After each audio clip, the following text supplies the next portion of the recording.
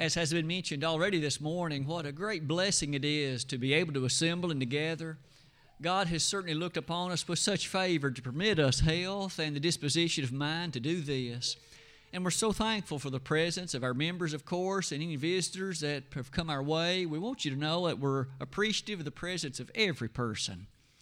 Our desire is to worship God in spirit and in truth, John 4:24.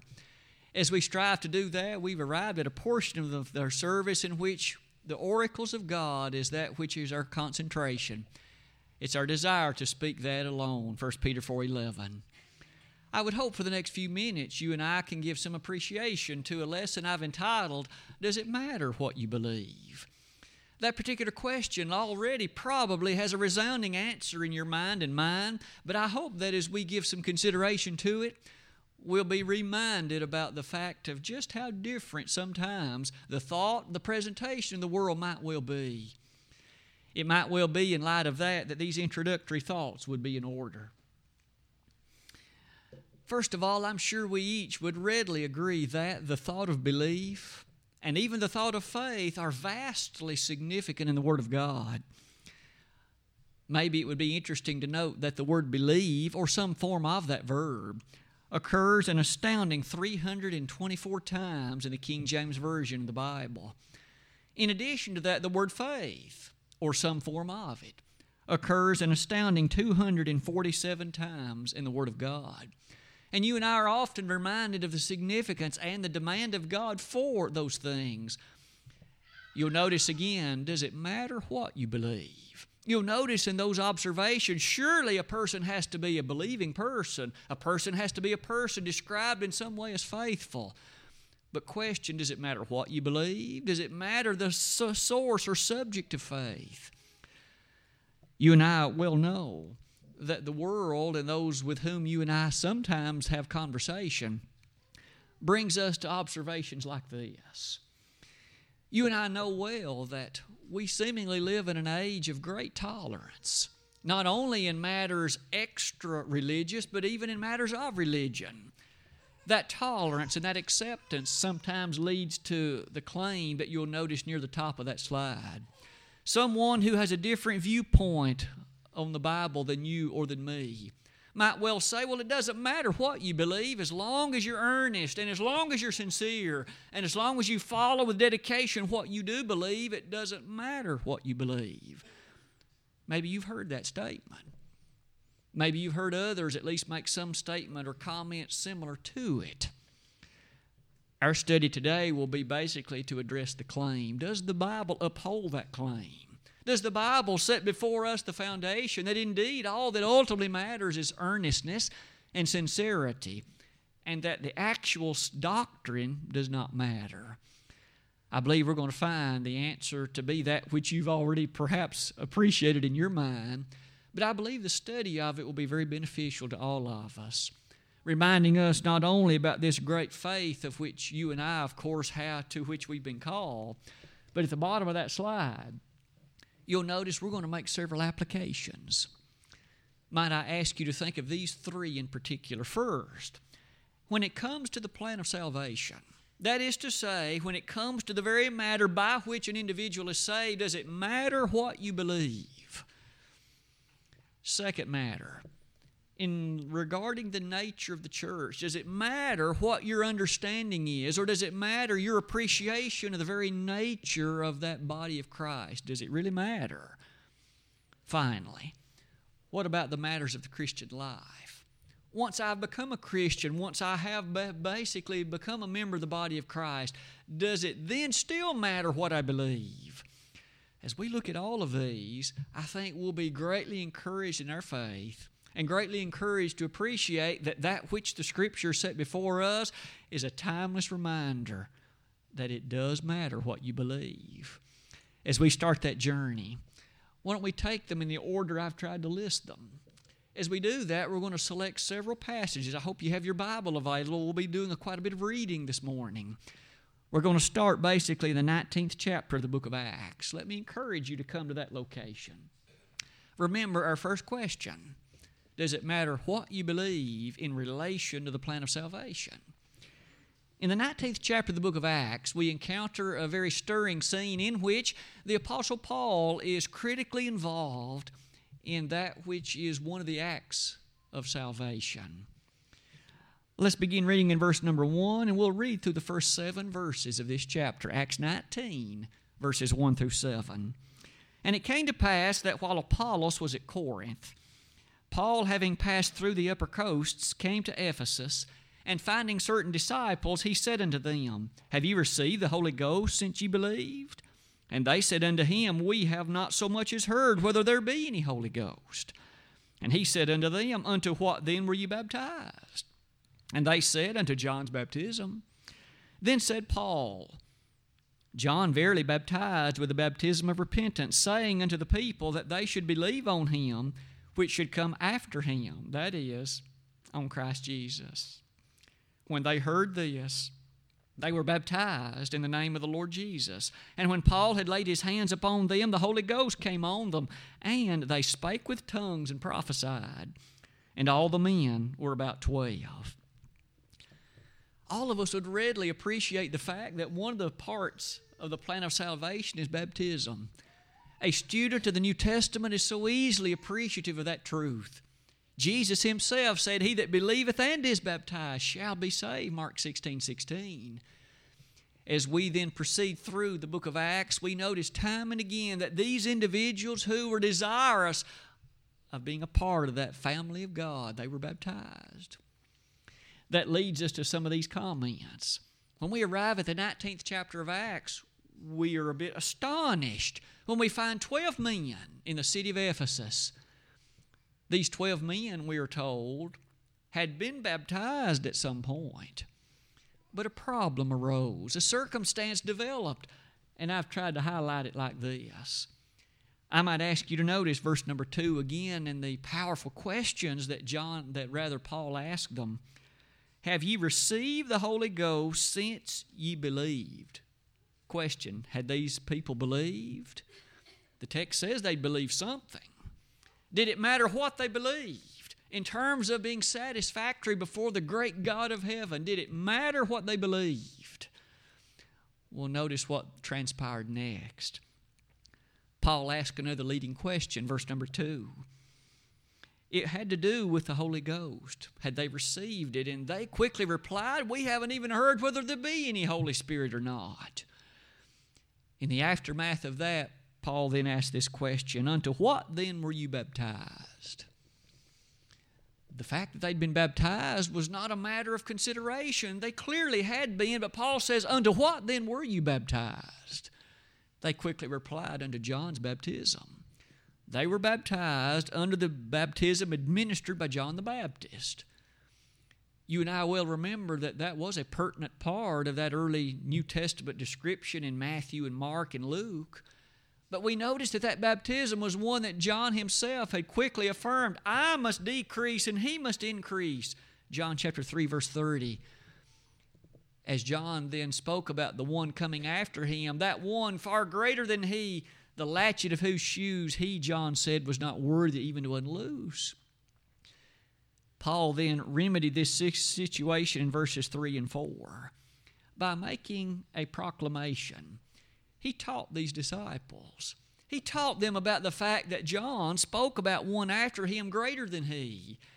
He taught them the fact that that baptism administered by John was not the perfect, all-encompassing baptism for their salvation of sins that was now effective under the New Testament era. As Paul explained those matters to them, look at the simple words that begin verse number 5. When they heard this, they were baptized in the name of the Lord Jesus. Here were individuals, 12 men, who, though formerly had been baptized under the baptism of John, they now were baptized under the baptism of Christ. Made authoritative, of course, by His death, His burial, His resurrection, and the gospel based upon His teaching.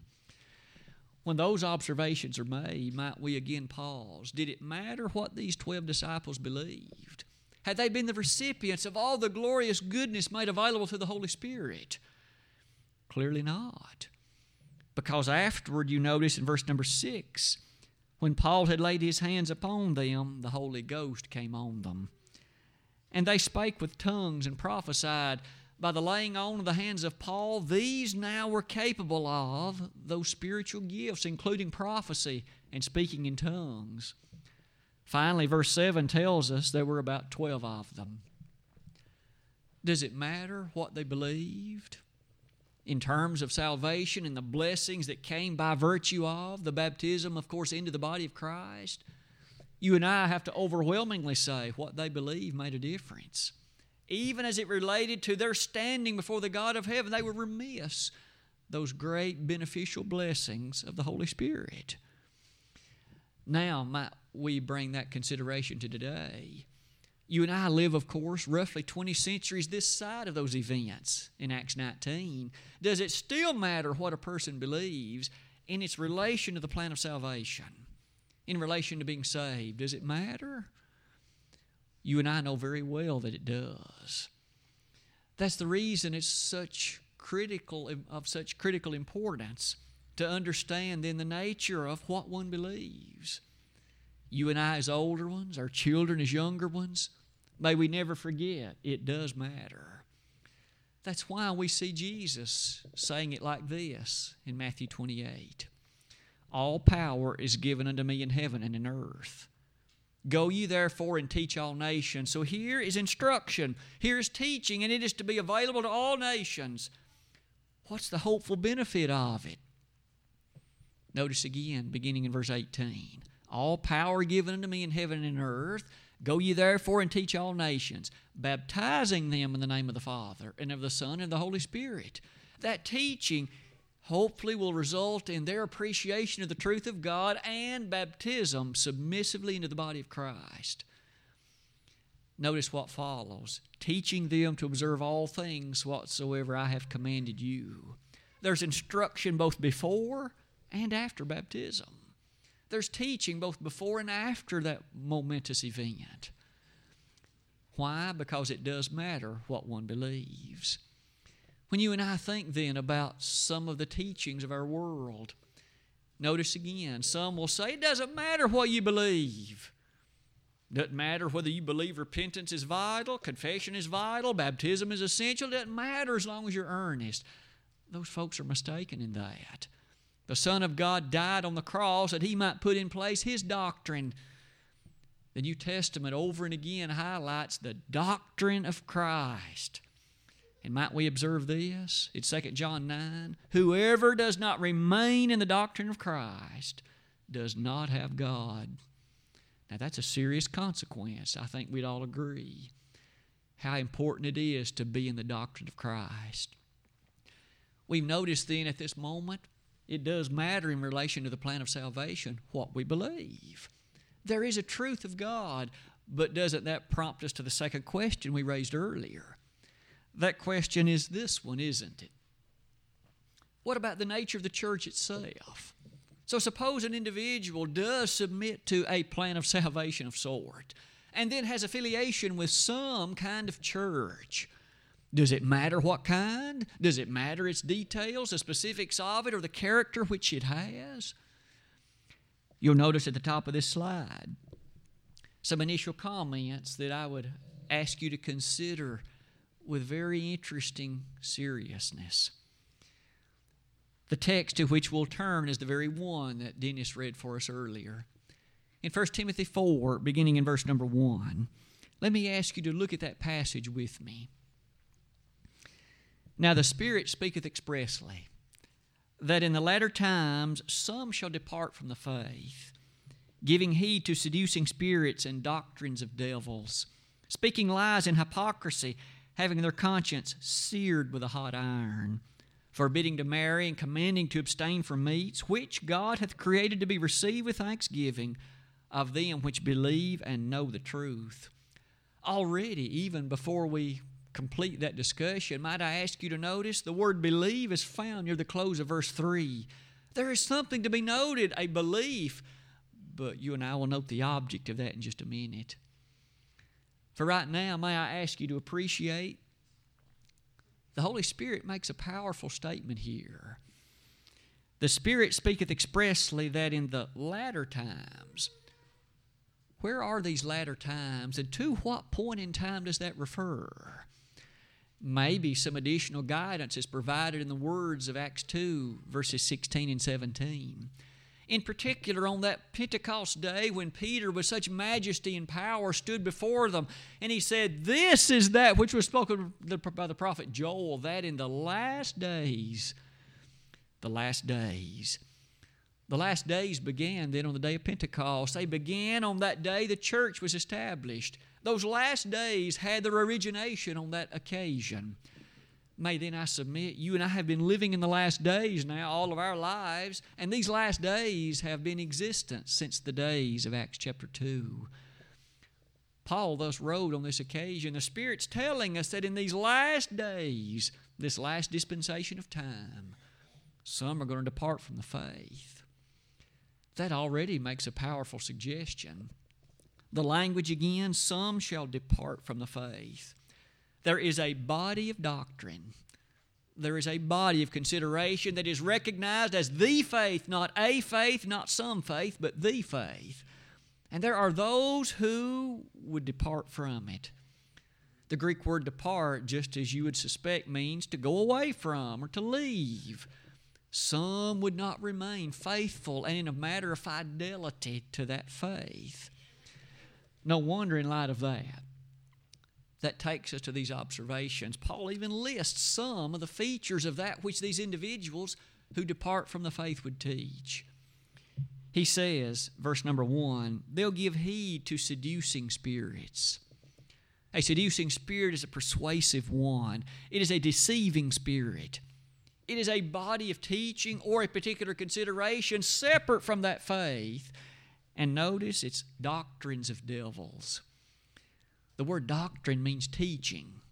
It has to do, again, with a particular message that's revealed or taught. Here, doctrines of devils. It already sounds very ominous, doesn't it? As the text goes on, it says, these will speak lies and hypocrisy. They'll have their conscience seared with a hot iron. Forbidding to marry will be one of the things they'll teach. Commanding to abstain from meats. Now, might we observe this thought? The church, it seems, throughout her history has always had to face false doctrine or teaching that is, in fact, of the devil. Does it matter what you believe? If it truly doesn't matter what you believe, why would a passage like this one be in the Bible? What would it matter if one departed from a faith? Because apparently any other is just as good. Why would it matter about a particular doctrine of the devil? That's a belief as surely as any other. The fact is, it does matter exceedingly, doesn't it? Maybe as you look at the close of verse number 3, listen to Paul as he summarizes. Things are to be received with thanksgiving of them which believe and know something in particular. The truth. There is a body recognized as the truth. That is what is to be believed. That is what is to be upheld. That which is not of the truth, again, is what has been departed in the sense of what these had done. To believe and know the truth. Look at these additional thoughts that challenge you and me. Isn't it true that that was a frequent part of the New Testament admonition? I would call to your attention Jude verse number 3. When Jude wrote that little one-chapter book nestled near the close of the New Testament, it was on that occasion he admonished the brethren to contend earnestly for the faith. What? The faith which was once for all time delivered to the saints. The actual Greek rendering is what I just noted. To contend earnestly for that which once for all time was delivered. Never any modifications to it, never any changes to it, never anything whereby it is morphed into something else. It was rigidly fixed at the time of its delivery. Jude wrote, contend for that. Does it sound like it's important what you believe? It surely does, doesn't it? Maybe in light of that, why don't we revisit that famous passage in Ephesians 4? As Paul addressed the church in Ephesus, again, a body of Christians, he told them, there's one body. Now, that all by itself is a powerful observation, but there's one body. He went on then to quickly affirm, in addition to that, that one body additionally leads us to note this. There's also one faith. Notice verse number 5. Now, the oneness, the uniqueness of that faith is a matter that Paul highlighted to the Ephesians. One Lord, one faith, one baptism. When you and I then give thought to the oneness of that faith, doesn't it lead us again to notice it does matter what one believes? And for those reasons, a whole host of verses take on a whole additional significance, such as Romans 16, verse number 17. As Paul closed that Roman letter, he wrote to those brethren and admonished them to watch with great care the features of the doctrine. In fact, as Paul wrote that to them, they were told especially to mark them which cause divisions, contrary to the doctrine which ye have received, and avoid them. The brethren in Rome were to make observation of what fit into that doctrine and what didn't. They were to mark and avoid. Doesn't that remind us? It mattered in Rome what they believed. It mattered in Ephesus what they believed. And it even mattered in Thessalonica what they believed. 2 Thessalonians 2:15. Paul admonished those brethren to hold fast the traditions which they'd received. Those traditions representative of the truth of the gospel. So, one by one, cities in Thessalonica, Rome, Ephesus, and yea, many others were such that it did matter what they believed. Maybe one final set of thoughts on that page would take us to that unforgettable statement of the Master himself. As he spoke with some Jews in the 8th chapter of John, ye shall know the truth, and the truth shall make you free. Isn't it still sweet that you and I have the truth? It is that which is before you on your lap, or maybe that which you're looking at on your electronic device, but it's the truth. You and I notice it's an unforgettable and irreplaceable thing. There is no substitute for it. It does matter what one believes with respect to the plan of salvation, and it does matter what one believes with respect to the church. One couldn't be a faithful member of the body of Christ then and have these beliefs that Paul described in 1 Timothy 4. The last thought we introduced earlier, though, was this one. What about the Christian life? Maybe in light of that, let's turn the page to the next one. The Christian life, and to that we'll revisit the 15th chapter of Matthew. Please go back to that location with me as we interestingly recollect the statements made by Jesus. Perhaps a little bit of introduction would be in order, because on this occasion, Jesus again was in conversation with some who had questions about what he taught. You may even notice in verse number 1, the scribes and Pharisees immediately were the audience. The particular teaching had to do with the support of parents and those who were aged along that line. And they were saying it is Corban, and thereby excusing themselves from actually taking care of their aged parents. Notice again, this is a matter of life in terms of being pleasing to God. But isn't it amazing how Jesus couched the answer? He didn't just simply say to them, you're mistaken about your appreciation. Look at his development. Verse number 7, ye hypocrites, well did Isaiah prophesy of you, saying, this people draweth nigh unto me with their mouth, and honoreth me with their lips, but their heart is far from me. But in vain they do worship me, teaching for doctrines the commandments of men. As we develop some considerations about that, I've listed a few particulars for at least you to run across the matter of your mind. You and I know the Christian life is such that we live in a very foreign territory.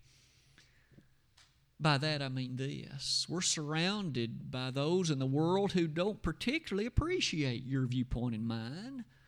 They look upon us, quite frankly, as strangers in a place that doesn't belong to us. They quickly uphold all kinds of things, and I've just listed a very, very few of them. In terms of the Christian life, does it matter if I take drugs We know in our land marijuana has been legalized in a lot of places. So as a Christian, can I do this? Not as though I intend to be addicted to it, but can I just take a little social marijuana every now and then? What about alcohol? Can I drink a beer occasionally? Is that fine?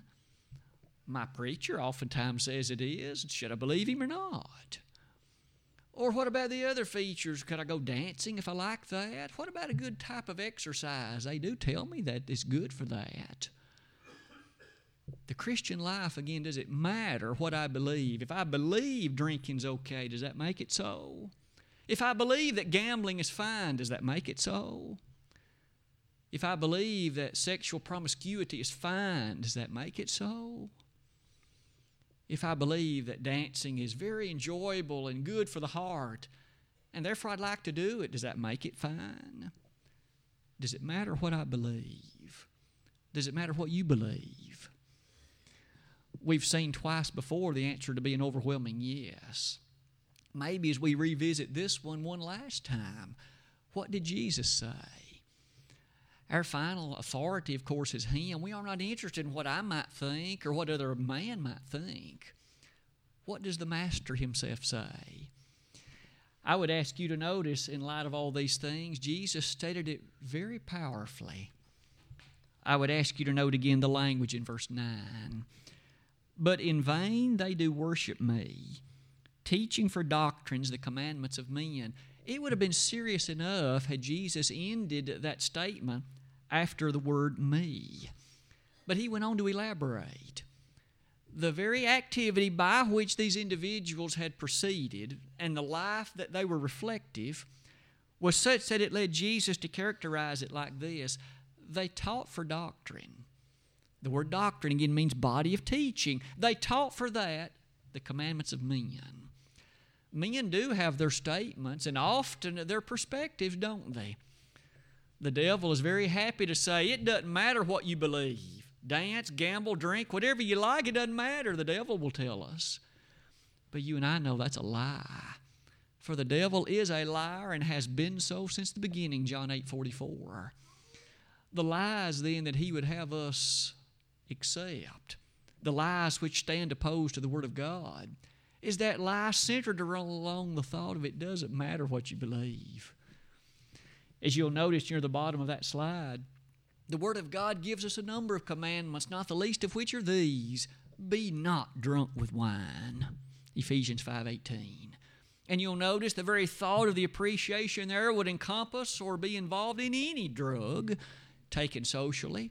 And the book of Revelation expressly says all of those who are kept out of heaven among the sins of which they're guilty will be, of course, things related to drugs. It's a serious business, isn't it? God has given to you and me a narrow pathway through this life. And oh, how earnestly we need to tread that pathway with carefulness. In addition to that, in 1 Timothy 4:12, what was told to that young preacher Timothy? Be thou an example of the believers, even in youth. I know we at Pippin are blessed with many young people. We're thankful for everybody that's here, and that includes all of our young people. But please be aware, God is very concerned about your spiritual development. He's concerned about your growth in Christ. I know that you face many, and with the school year starting, perhaps you're going to be in positions where others around you are going to make fun of you. You mean you don't do this? Come after school. Don't you believe them? Not for a minute. Whatever they might encourage you to do, if it's against the law of God, stand up and affirm the truth. You remain faithful to that which is the teaching of God, and I assure you, you won't be disappointed later in life. When you think about that, what is it that was told in 2 Timothy 2:22? Flee youthful lusts.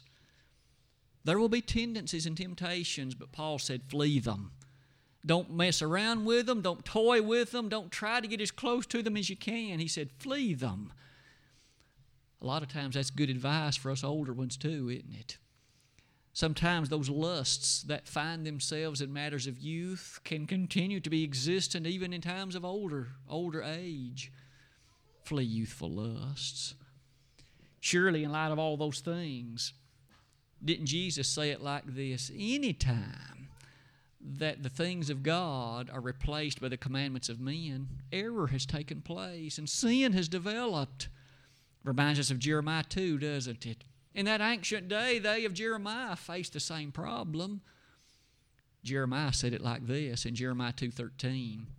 He specifically taught with great power and directness about the fact my people have committed two evils. They've forsaken me, the fountain of living waters, and they've hewed them out cisterns, broken cisterns that can hold no water. Sad when one replaces the perfect, pure, life-giving blessing of God with what man offers, which is nothing but what holds no water. It's lifeless, and it's empty, and it's vain. Finally, in light of that narrow way of life that you and I mentioned earlier, the fact it does matter what you believe, takes us back to those marching orders of Romans 12. The opening two verses of that chapter read like this: I beseech you, therefore, brethren, of the mercies of God, that ye present your bodies a living sacrifice, wholly acceptable unto God, which is your reasonable service. And be not conformed to the world, but be ye transformed by the renewing of your mind, that ye may prove what is that good and acceptable and perfect will of God. The temptation to conform, the temptation to believe that nothing matters, when Paul said you need to be transformed. What you believe does matter. It matters in relation to the church. It matters in relation to the plan of salvation. It matters in relation to the Christian life. With that, our slide closes. One final thought, and the lesson is then yours. I thought we'd be certainly appropriate to make note of one passage found in the Hebrew letter, and we'll use that to close our lesson this morning. In the 6th verse of Hebrews 11, in the midst of a discussion describing faith and what it means to live a life of faith, the Hebrew writer said, but without faith it is impossible to please Him. For he that cometh to God must believe that He is. You'll notice that's not all he said. The verse doesn't end there. It's not enough just to believe that there is a God, and it's not enough to believe that God is. He says, and diligently seek Him. That adverb diligently means with tremendous investigation, scrutiny, and care. One more time, then, it tells us it does matter what we believe. We must diligently seek Him. And in that diligence, we come to the close of our lesson. All of us then are given today the opportunity to question and to embed in our heart the thought it does matter what we believe. We want to uphold the truth in every way, the truth that God has delivered and revealed to us, the doctrine of Christ. Are you upholding it by your life? Are you living in faithful harmony with it? If you are, may you continue that walk through life. May I say, though, if you're not, if there's issue in which there is disagreement between the truth of God, maybe you're upholding commandments of men in place of God's doctrine, you do realize that's an error, that's a sin, and currently you need to make change. If we could help you today in doing that, maybe once as a faithful member of the body of Christ, you no longer are. You have been, in fact, influenced by the teaching of the devil and the doctrines of demons. You need to come back to your first love, and you need to do it at once. Ere we close this service today, don't you want to be right with God? Don't you want to live in harmony with His blessed teachings and all the opportunities that He gives us? If you need to come today making confession of error in your life, beseeching God for forgiveness, let us pray to God on your behalf. We'd be happy to do it.